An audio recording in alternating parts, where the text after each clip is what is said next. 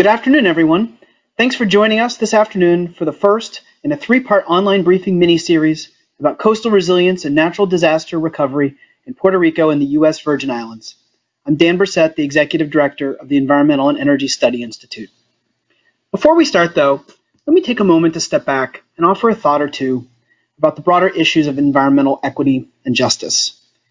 Just as it was difficult to talk about climate change against the backdrop of the awful spread of the coronavirus outbreak, it is hard to stay focused on these issues when inequality and injustice is taking lives and infringing on our right to assemble and protest peacefully. In fact, though, whether it's coronavirus or the events over the past several days, while our awareness is heightened, inequality and injustice are systemic and ever-present threats to the well-being of our communities. The challenges and risks of climate change are great. I hope we emerge from the outbreak better prepared and informed to make science-based decisions. And above everything else, I hope we finally have the strength to address inequality and injustice so we can take the steps we need to mitigate, adapt, and become more resilient to climate change together. In order to complete a transition to a decarbonized, clean energy economy, we will need to find ways for everyone to contribute and ensure we leave nobody or their communities behind. If you're joining us today for the first time, this week's online briefing mini-series is the conclusion of an extensive year-long effort to tell the stories of regional approaches to coastal resilience. In 2019, we brought together panels of experts, practitioners, and community leaders from the Gulf Coast, Northeast, New England, Louisiana, and the West Coast. Earlier this year, we convened experts who discussed efforts around the Great Lakes, in the Southeast states, Hawaii, and Alaska, as well as the need for better climate adaptation data. Today's online briefing is part one of the mini-series, Federal Support and Local Action. Tomorrow, we will cover resilient housing and communities, and on Friday, we will learn about sustainable democratic energy and public health. And for the entire time, the region of focus will be Puerto Rico and, of course, the U.S. Virgin Islands. If you've missed any of our briefings on coastal resilience or on any other, pretty much, climate or clean energy policy topic, you can access briefing summaries and video recordings at www.eesi.org.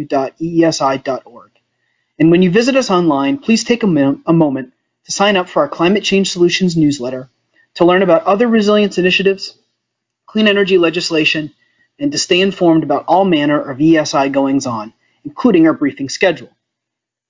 Our online briefing today, like I said, will cover coastal resilience in Puerto Rico and the U.S. Virgin Islands. Every region covered so far is different in terms of the challenges and the innovation of those who live there. And the communities of our Caribbean neighbors have a special story to tell. Part of that story is rooted in the heritage and the history of its people, and part is due to the fact that they have done their best to build and live more resiliently in the wake of back-to-back Category 5 hurricanes, Irma and Maria, that hit the islands in 2017, followed by Hurricane Beryl in 2018 and Hurricane Dorian last year, as well as several other tropical storms. That story, how can you improve the resilience of communities while also recovering from unrelenting natural disasters, must be told. And unfortunately, as storms are increasingly severe and frequent, the experience of Puerto Rico and the U.S. Virgin Islands will be increasingly relevant to more and more coastal communities on the mainland. One last thing before we turn to our panelists. Because we're not in the same room today, I cannot call on you if you have a question, but we'd love to hear your question. So please follow EESI on Twitter at EESI Online and send in your questions that way. Or, if you'd like, you can send an email to eesi@eesi.org. We will draw from your question submissions after we hear from our panelists. And now, let's get to our panelists. We will hear first from Margarita Varela Rosa, who serves as counsel to the U.S. House Committee on Natural Resources. In that role, Margarita helps advance legislation that pertains to the U.S. territories of Puerto Rico, the U.S. Virgin Islands, as well as the Northern Mariana Islands, Guam, and American Samoa. She has worked for the Departments of Homeland Security and Defense. As an engineer, Margarita has been honored by the Maryland Society of Professional Engineers and the Society of Hispanic Professional Engineers for her contributions to the engineering field as well as her leadership. It is a special treat to hear directly from a policy expert on Capitol Hill, and I am eager to hear about the status and prospects for legislation and appropriations this year. Margarita, thank you for joining us today. Look forward to your presentation. Thank you very much for the invitation. On behalf of the Natural Resources Committee, this is an important discussion for us since it has been so difficult to ensure that resources that were appropriated by Congress as a result of natural disasters are just dispersed for Puerto Rico and the U.S. Virgin Islands. In addition, yesterday was the first day of this year's hurricane season, which NOAA predicts that it will be above normal. So we're eager to share with you information on what are our priorities to ensure that Puerto Rico and the Virgin Islands are prepared. The chair of the Natural Resources Committee, Congressman Raul Grijalva, has visited the Caribbean after Hurricanes Irma and Maria with his team to assess the situation in the territories and have a firsthand experience of what the impact and the damage was in the year 2017. Some of that impact is still visible today. For example, the Puerto Rico energy grid is still very vulnerable. And my plan today is to go over these natural disasters with you to let you know what is the current situation and what are our policy priorities. As most of you remember, the year 2017 was significant for the Caribbean. Hurricane Irma devastated the U.S. Virgin Islands. It was a Category 5 hurricane with winds up to 178 miles per hour. It caused significant structural damage, including to police stations, airports, the airport hospitals, and also to the ferry. There was also death involved. There were 4 fatalities and damages up to $1.1 billion. 2 weeks after Hurricane Irma impacted the U.S. Virgin Islands and also part of the northeast of Puerto Rico, Hurricane Irma affected Puerto Rico and also also the U.S. Virgin Islands, specifically the island of San Croix. Hurricane Maria caused almost $90 billion of damages in Puerto Rico and the U.S. Virgin Islands. But not only that, and most importantly, it also cost the lives of approximately 3,000 individuals in the island of Puerto Rico. The damage that was experienced included almost the destruction of the island's electric grid. For months, the population was without power. Schools were impacted, hospitals, the local airport, and in the U.S. Virgin Islands, Congresswoman Stacey Plaskett assessed that approximately 90% of the buildings of the island were affected. So it was a major event for both U.S. territories that required significant federal response. 2 supplemental packages were approved to address the destruction. Congress passed legislation to provide emergency funding that included community development block grants for disaster recovery. And that was meant to help with the transformation of the electric grid of Puerto Rico and to rebuild homes and schools in the U.S. Virgin Islands and Puerto Rico, and also to create resiliency so that future natural disasters would not cause the same impact and devastation that they experienced. So those funds were approved by Congress. They were signed into law by the president. However, it has been extremely difficult to ensure that those funds are actually disbursed to Puerto Rico and also the U.S. Virgin Islands. Congress has had to conduct a lot of oversight over the federal agencies that have that responsibility, in this particular case, HUD, so that notices and also grant agreements are published and also approved so the money can be used by the local governments. After these hurricanes affected Puerto Rico and the U.S. Virgin Islands, we have also had to assist the local territories with other natural disasters that have impacted the region. Most importantly, there have been approximately 1,000 earthquakes that have impacted the southern region of Puerto Rico since late 2019. And that includes 13 earthquakes that are greater than 5 magnitude, and have resulted in also devastation to schools, to homes, roads, and the economic development of that area. Thousands of people were impacted, primarily their mental health, since these were events that continued to affect them for several months and actually continue to affect them to this day. Unfortunately, these earthquakes have also affected the electric grid of the island. So currently, the state of the Puerto Rico Electric Power Authority is not it's unreliable.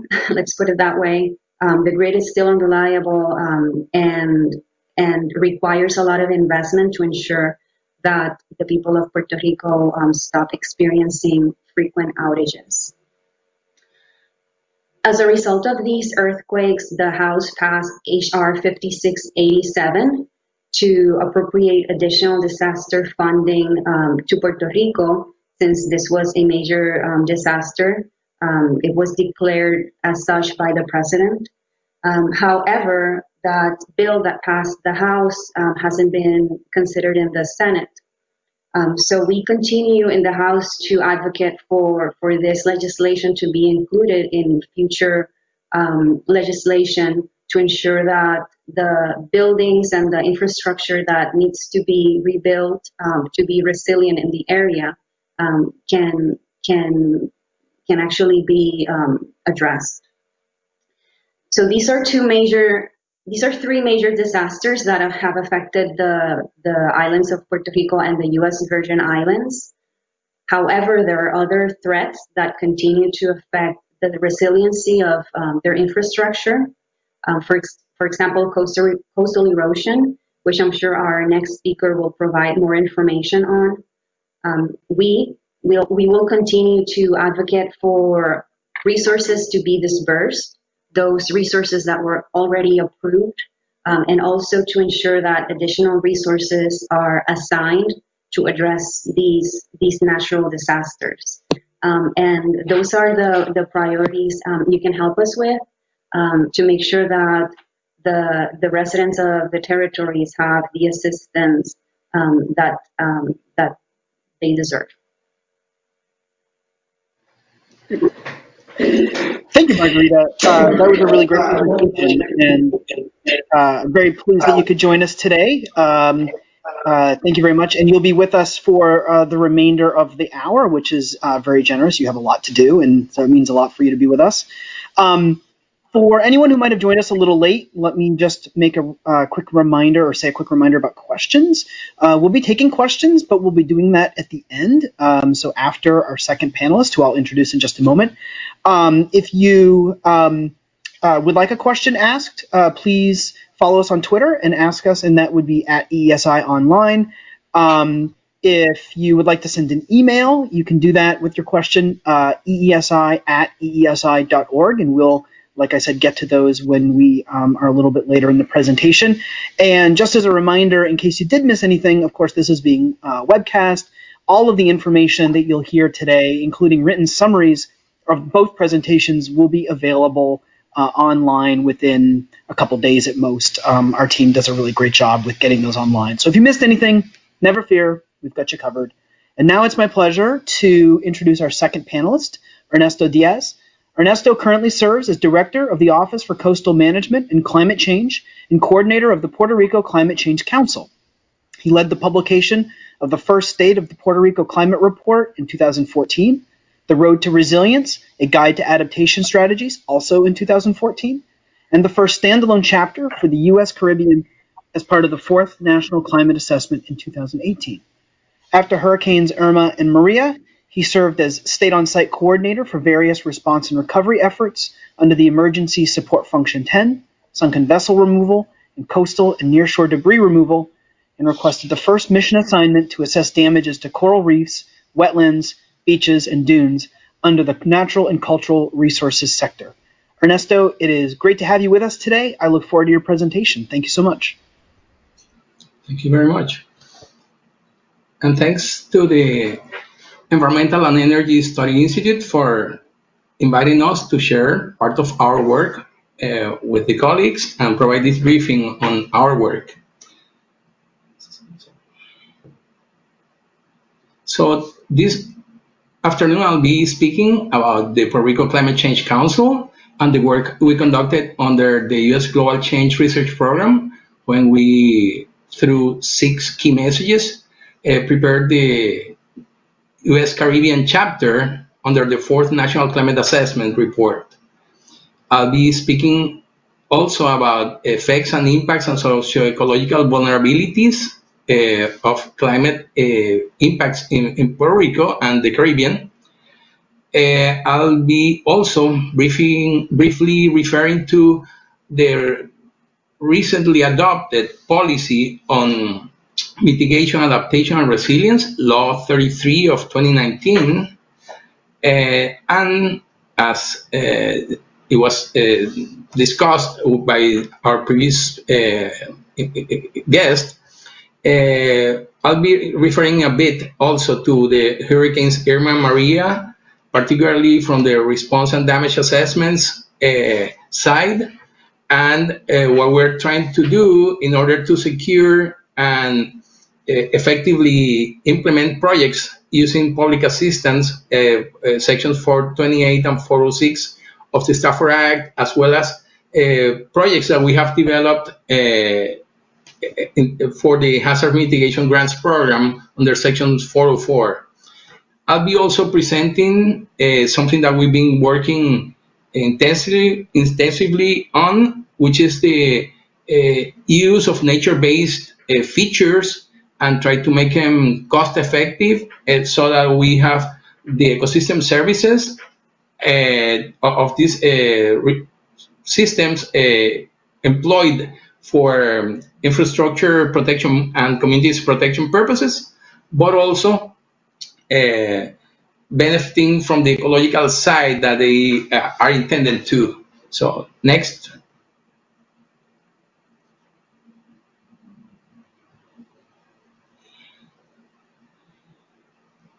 Okay. So I'll talk about the Puerto Rico Climate Change Council.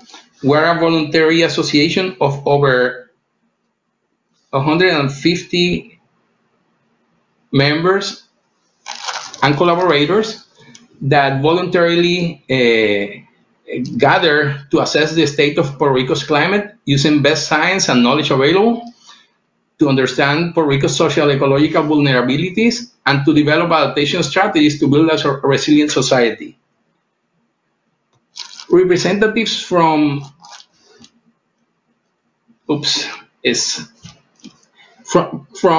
federal agencies, Commonwealth agencies, not-for-profit organizations, public and private universities, as well as colleagues from the Caribbean and the United States and Europe collaborate to jointly gather the best geophysical and chemical scientific knowledge and assess effects and impacts of those trends and changes on ecology and biodiversity, as well as in society and economy. Obviously, an important component of this is how do we use that data and that information, and communicating climate change and coastal hazards is one of our key missions. As it was mentioned during the introduction, we prepared and published the first ever Puerto Rico State of the Climate Report. It was published in 2014. We also developed a document called Ruta hacia la Resiliencia, or Road to Resilience, which is a guide of adaptation strategies for the island-wide level, municipal level, the home level, and the individual level.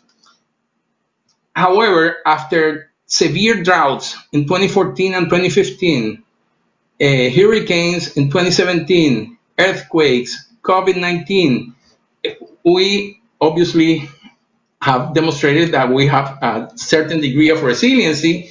However, we needed to update this document and we're working on it, conducting a SWOT analysis and trying to integrate it under a multi-hazard approach. In 2018, we also published the Chapter 20 of the U.S. Caribbean under the fourth National Climate Assessment. And I'll be referring to these results throughout the presentation. So the key messages were freshwater, marine resources, coastal systems, rising temperatures, disaster response, and adaptive capacity, in which we also collaborated with colleagues from the wider Caribbean area. So to conduct our work here in Puerto Rico, we had to take also into account the context. 40% of the population worldwide live in the coastal areas. 54% of the population live in cities where 70% of the energy is consumed and 75% of the greenhouse gases are emitted. The trend is that by 2050, 68% of the people will be living in cities. So what was the reality in Puerto Rico? It's even more dramatic. 61% of the population living in the coastal areas at 44 coastal municipalities.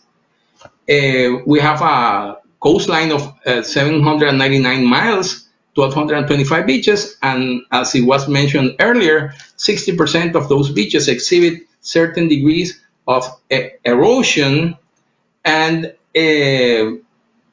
obviously for an island that relies on tourism, that's of great concern, but also beaches absorb energy, and the reduction on the width of the beach creates an increased exposure to storm risks. So we're not only studying those, but identifying adaptive strategies as well as alternatives to address these issues. We have two ongoing studies with the Army Corps of Engineers, two feasibility studies, that in the future will be probably presented to Congress for allocation of funding in terms of the construction phase of that study. So in our coastal areas, those 44 coastal municipalities, all of our airports and ports, of course, are located in these areas, as well as thousands of miles of primary roads, bridges, culverts, and piers. Also, all of our current energy facilities, which are fossil fuel powered, are on coastal areas. Also, our communications, all the fiber optic cables land and exit at coastal areas. So dealing with resiliency and adaptation and addressing these issues in the coastal areas is of great concern and importance.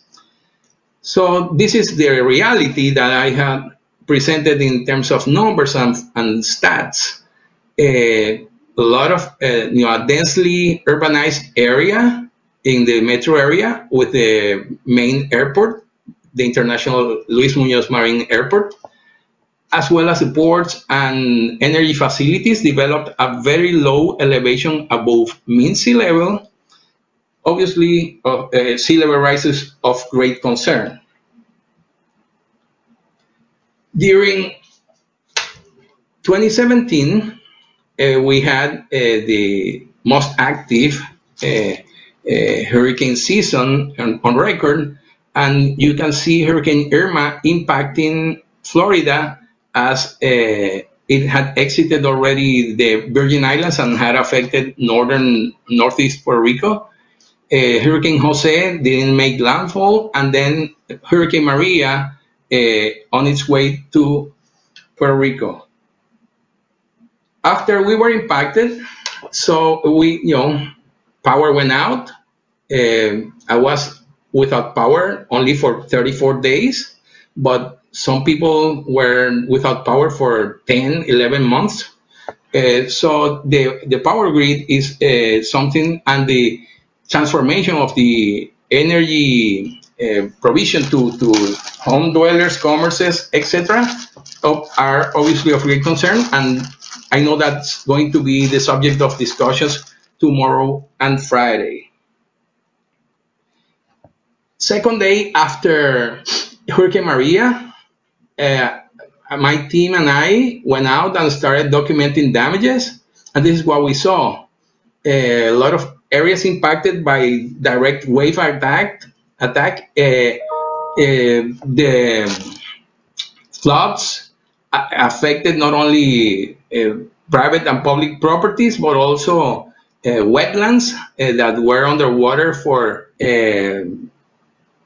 days, weeks, and mangroves drowned. So a lot of biodiversity was lost. Uh, One of the cases that I worked with immediately after the hurricane was the response to sunken vessels that not only were a loss to the owners of the vessel, but were a hazard because those boats or vessels would be uh, probably impacting coral reefs and other structures, as well as other boats that may have not suffered effects and impacts from the storm surge and the winds and the waves. But it is important to emphasize that the U.S. Coast Guard came with a plan. They were really well prepared to respond. They set up their shop. I worked as a state on-site coordinator, and there was no time wasted there. So my hat off to and kudos to the Coast Guard, because that's something that should be used by other federal agencies in order to prepare their response procedures. That's my humble opinion. I worked also with other federal agencies during the response phase and currently during the recovery phase, and definitely there is much room for improvement. I know that also during 2017, federal agencies, particularly FEMA, had to work with other disasters, not only Maria, but also Harvey in Houston, and then they had to deal with the forest fires in California. But please take a look at the SOPs that the U.S. Coast Guard implements in order to respond to these events, because that could help a lot, not only to the federal agencies to avoid suboptimal use of funds and optimize their interventions, but also for the people in need in those areas that have been affected by disasters. I will also talk about this. This is a groundbreaking study. This is the first time ever that FEMA funded a damage assessment and triage work for natural resources that serve as critical infrastructure. We requested a mission to be assigned to NOAA. It was approved. NOAA conducted this fantastic work with the support from colleagues from the University of Puerto Rico, students and volunteers, obviously all experimented divers and marine scientists. And this damage assessment has proven to be very useful into subsequent requests that we have presented to FEMA for recovery purposes. And why coral reefs are important? The pictures that I showed earlier were those areas that were impacted by direct wave attack because they didn't have coral reef or reef protection. However, the San Juan metro area, which is where most infrastructure and economic activity occurs, didn't suffer from direct wave attack, but even though we got the floods, but the waves were attenuated at the crest of those coral reefs that, even though they resulted with mechanical damage from 30 feet high waves and more, but they were attenuated up to 97%. So we are requesting from FEMA to invest on the repair of this critical infrastructure that happens to be natural, but more effective than any gray or man-made infrastructure. And what we're asking is also that we need to consider that hurricanes of higher intensity, Cat 4 and Cat 5, are becoming more frequent, mostly due to increased sea surface temperatures and the coincidence of rains in northern Africa and the absence of El Nino, for example. So the projections for this year, as it was mentioned earlier, are that close to 19 named storms will impact the Atlantic and Caribbean, and 6 of them might be of higher intensity, Cats 3, 4, or 5. So the investment on coral reefs, nourishment of beaches, dunes, and wetlands as a means of ameliorating coastal hazards is something that would be a smart investment to reduce the cost of future disasters, because this is the trend and this is what we're going to be facing more often in the future. How do we know that? These are the trends and the projections. These are published in our National Climate Assessment chapter 20.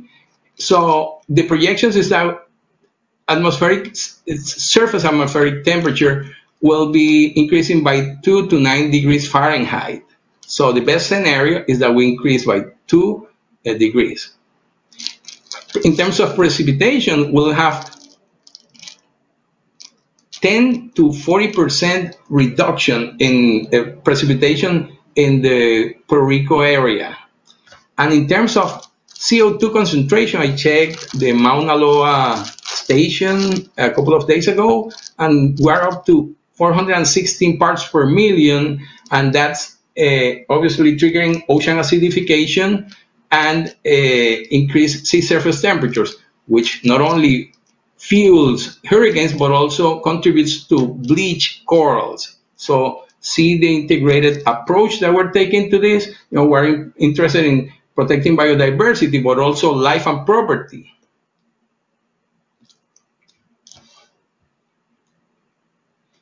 Sea level rise is kind of our main concern because this exacerbates what happens regularly with tides, waves, and the intense hurricanes come associated with storm surges, and storm surges riding on top of a higher sea level have the potential to affect and impact further inland.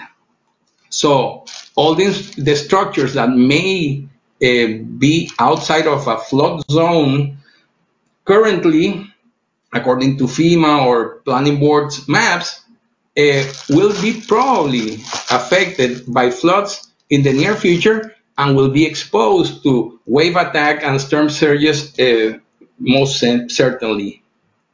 So our intermediate scenarios are between 3 to 4 feet increases by 2100 and between 9 to 11 feet sea level rise increase by 2100 as an extreme scenario. Other scenarios by other colleagues are more dramatic and present higher scenarios of sea level rise. This is some graphics of still water. It doesn't include tides or wave action nor storm surge, even though we have modeled those. 1 foot sea level rise increase on the lower left corner would, temporarily affect the international airport as a landmark that we can use as a reference. A 3 feet high sea level rise would be permanently affecting some areas of the airport, and a 10 feet increase will definitely be affecting international communications in Puerto Rico. So I mentioned that in 2019, a statute was approved, adopted by the legislature, and signed into law by the governor. It's called the Climate Change Mitigation, Adaptation, and Resilience Law, and establishes a public policy regarding the Puerto Rico power grid to progressively use less fossil fuels. It presents a coal phase out, promotes clean energy. It also promotes to improve energy efficiency, to lower greenhouse gas emissions from other land uses and activities, such as agriculture, promotes the use of electric cars. In fact, it calls for the whole fleet of the government to be powered by electric or hybrid cars beginning this year. And then it promotes reforestation and ecosystem services improvement. It creates also an expert advisory committee that meets about twice per month. It calls for that committee to create a mitigation, adaptation, and resilience plan. I know that the committee will be requesting an extension to deliver the plan, which is sectoral in nature and has multiple requirements to be implemented by different agencies and sectors, including the private sector, commerce, etc. It doesn't assign funding, but provides opportunities for the committee and the initiatives to tap into different funding mechanisms. That's a weak point of the statute. It also creates a joint Puerto Rico Senate and House of Reps commission, and as in Law 17 that was also adopted in 2019, it calls for establishes some renewable energy goals, which is 100% clean energy production by 2050, and 20% by 2022, 40% by 2025, and 60% by 2040. I must confess that I'm not an expert on mitigation issues, nor on electric power mitigation. I focus mostly on adaptation and resiliency building efforts.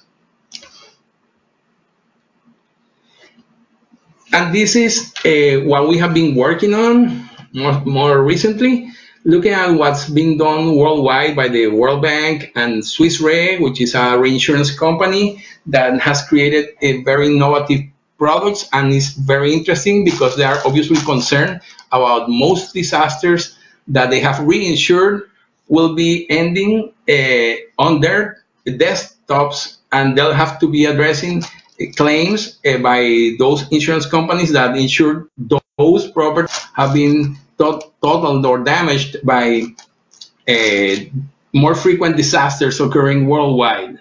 So it's important to take a look at what they are doing worldwide, and this is what we are asking FEMA to do. I know that they have created a couple of programs that proactively bring these new opportunities to fund innovative projects to build resiliency and reduce the cost of future disasters, but we can do more and we can do it better.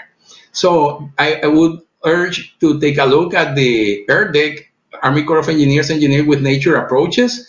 Also, in terms of corals, the National Academy of Sciences put together an excellent product. Obviously, this is for those jurisdictions, 7 of those, of ours, I would say, that in the United States have corals, but also in the wider Caribbean is of great interest, is to build resiliency through innovative interventions with these systems that are threatened by climate change, but that also bring resilience and attenuate wave energy and absorb energy from storm surges. So I think that there is a great opportunity to embed some of these initiatives into coastal engineering approaches.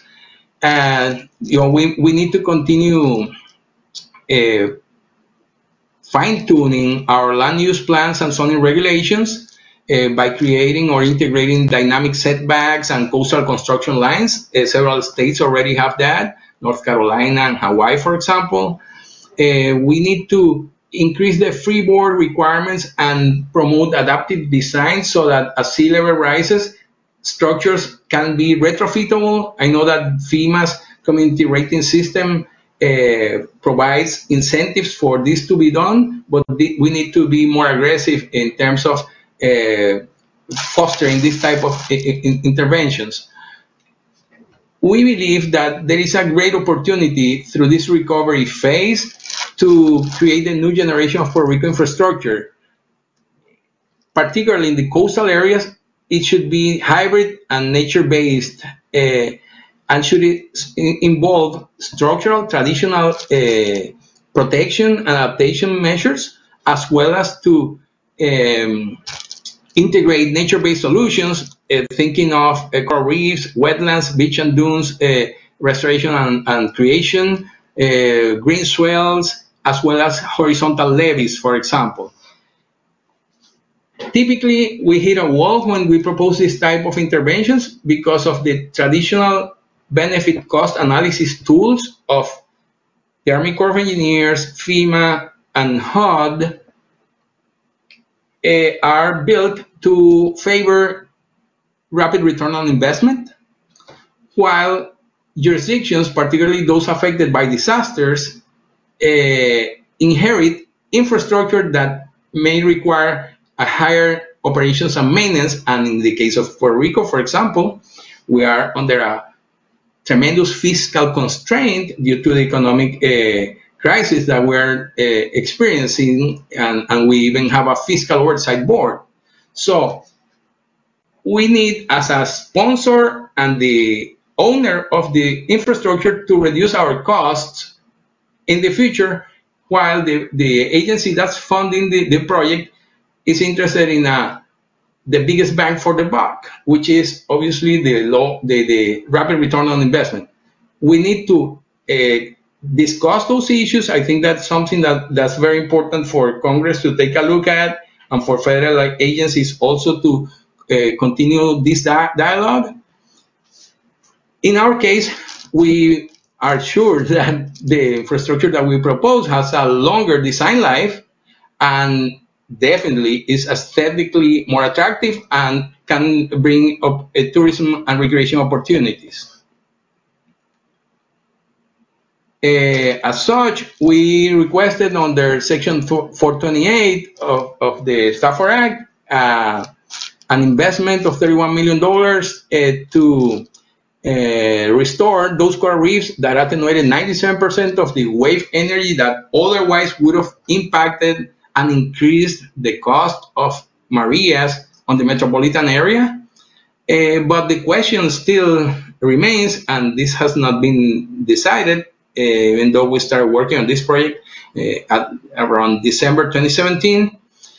Is the restoration of a coral reef by the Puerto Rico DNR eligible for public assistance? We still don't have an answer to that.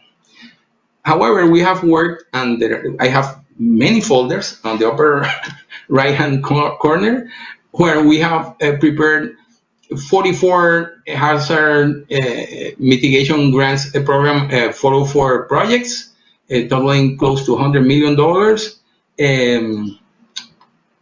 And still, we're in the phase of determining eligibility or desirability, and I know that there are discussions at a higher level, I would say, where FEMA and Core 3, which is the office of the government dealing with these issues, where priorities are electric power and aqueducts and sewers. But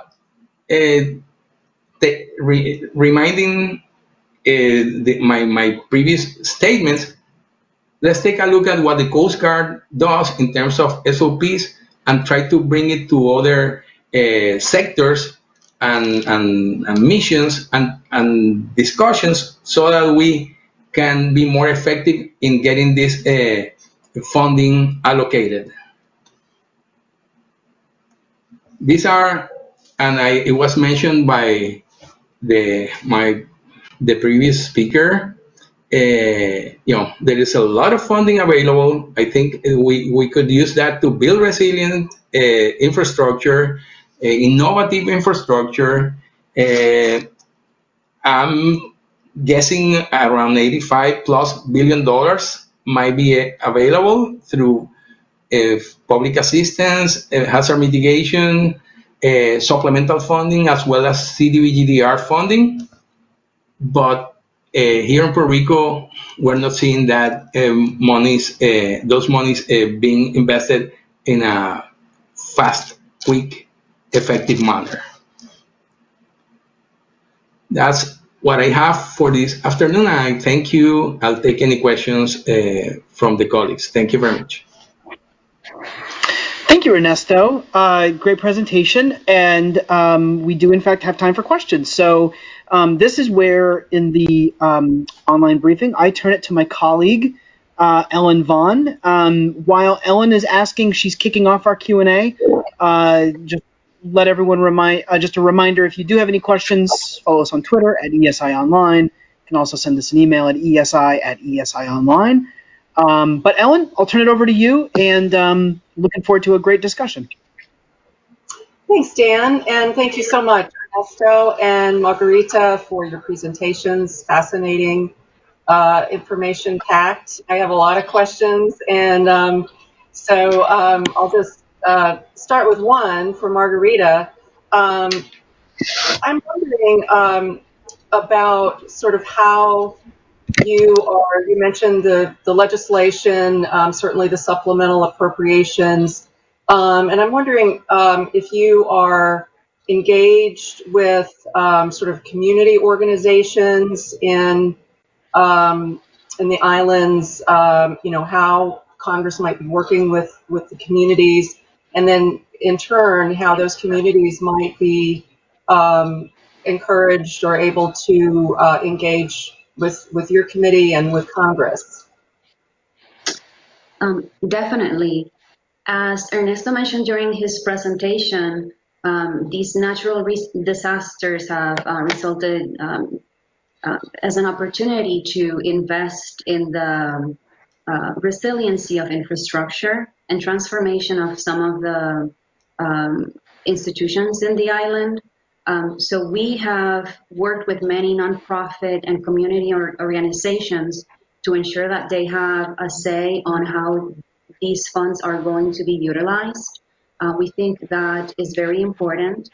And we have conducted several oversight hearings in which we provide them also an opportunity to participate as panelists, to share their concerns, their priorities, so we can also embrace them and follow up on them when we do oversight of federal agencies, and when we have conversations with local government officials.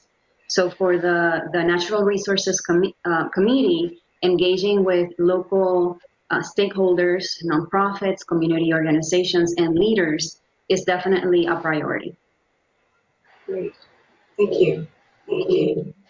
And just to follow up quickly, if I may, on that point, on oversight, we were really glad to see the passage of the Disaster Recovery Reform Act, and now, which amends the Stafford Act, and now, of course, FEMA being in charge of implementing a lot of that. Ernesto talked about the value of nature-based solutions, and I'm wondering, I guess we're still seeing, how FEMA will come out with its guidance on that and what projects will be eligible for funding. And I'm wondering if the committee will be doing any oversight on that in particular. I was excited to hear about the project that Ernesto was describing. We're actually currently working on legislation. Our committee, I work for the Office of Insular Affairs, which primarily deals with the issues that affect the territories. But we also have a Water and Ocean Subcommittee that focuses on the programs that, for example, Ernesto works with. And they are drafting currently language to also take into consideration the specific needs of Puerto Rico and the U.S. Virgin Islands, and also the territories in the Pacific. In terms of oversight of FEMA specifically, we're not necessarily pursuing it that way. What we are doing is actually working on legislation to provide other mechanisms for the territories to have the resources to invest in those initiatives. Wonderful. Thank you. And Dan, I don't know if I have time for the next question. I could go on, but you might want to Well, look to see if we've got I have a couple audience. questions here from our audience. Yeah, so maybe I'm having a hard time hearing. I'm not sure if that's something that's just a me problem or if it's an everybody problem. Hopefully, it's just a me problem. But let's go to the audience. We do have a couple that have come in, and I'm gonna, since we're a little short on time, I'm gonna try to consolidate some of these so that Margarita, you and Ernesto can both have an opportunity to answer. Question is about barriers to spending the resources that have been provided by Congress, and I'm wondering if you could sort of discuss for a moment, sort of maybe one or the two of the key barriers that prevent projects from being implemented, and then specifically um, how the cost benefit analysis either encourages or discourages the use of nature-based solutions. Margarita, happy to start with you, and then definitely want to make sure that Ernesto has an opportunity to provide his perspective as well. In terms of the barriers for utilizing the funds, the main barrier we have experienced has been PUT's procedures and the timeline to actually publish the notices that are required to disperse the community development block grants.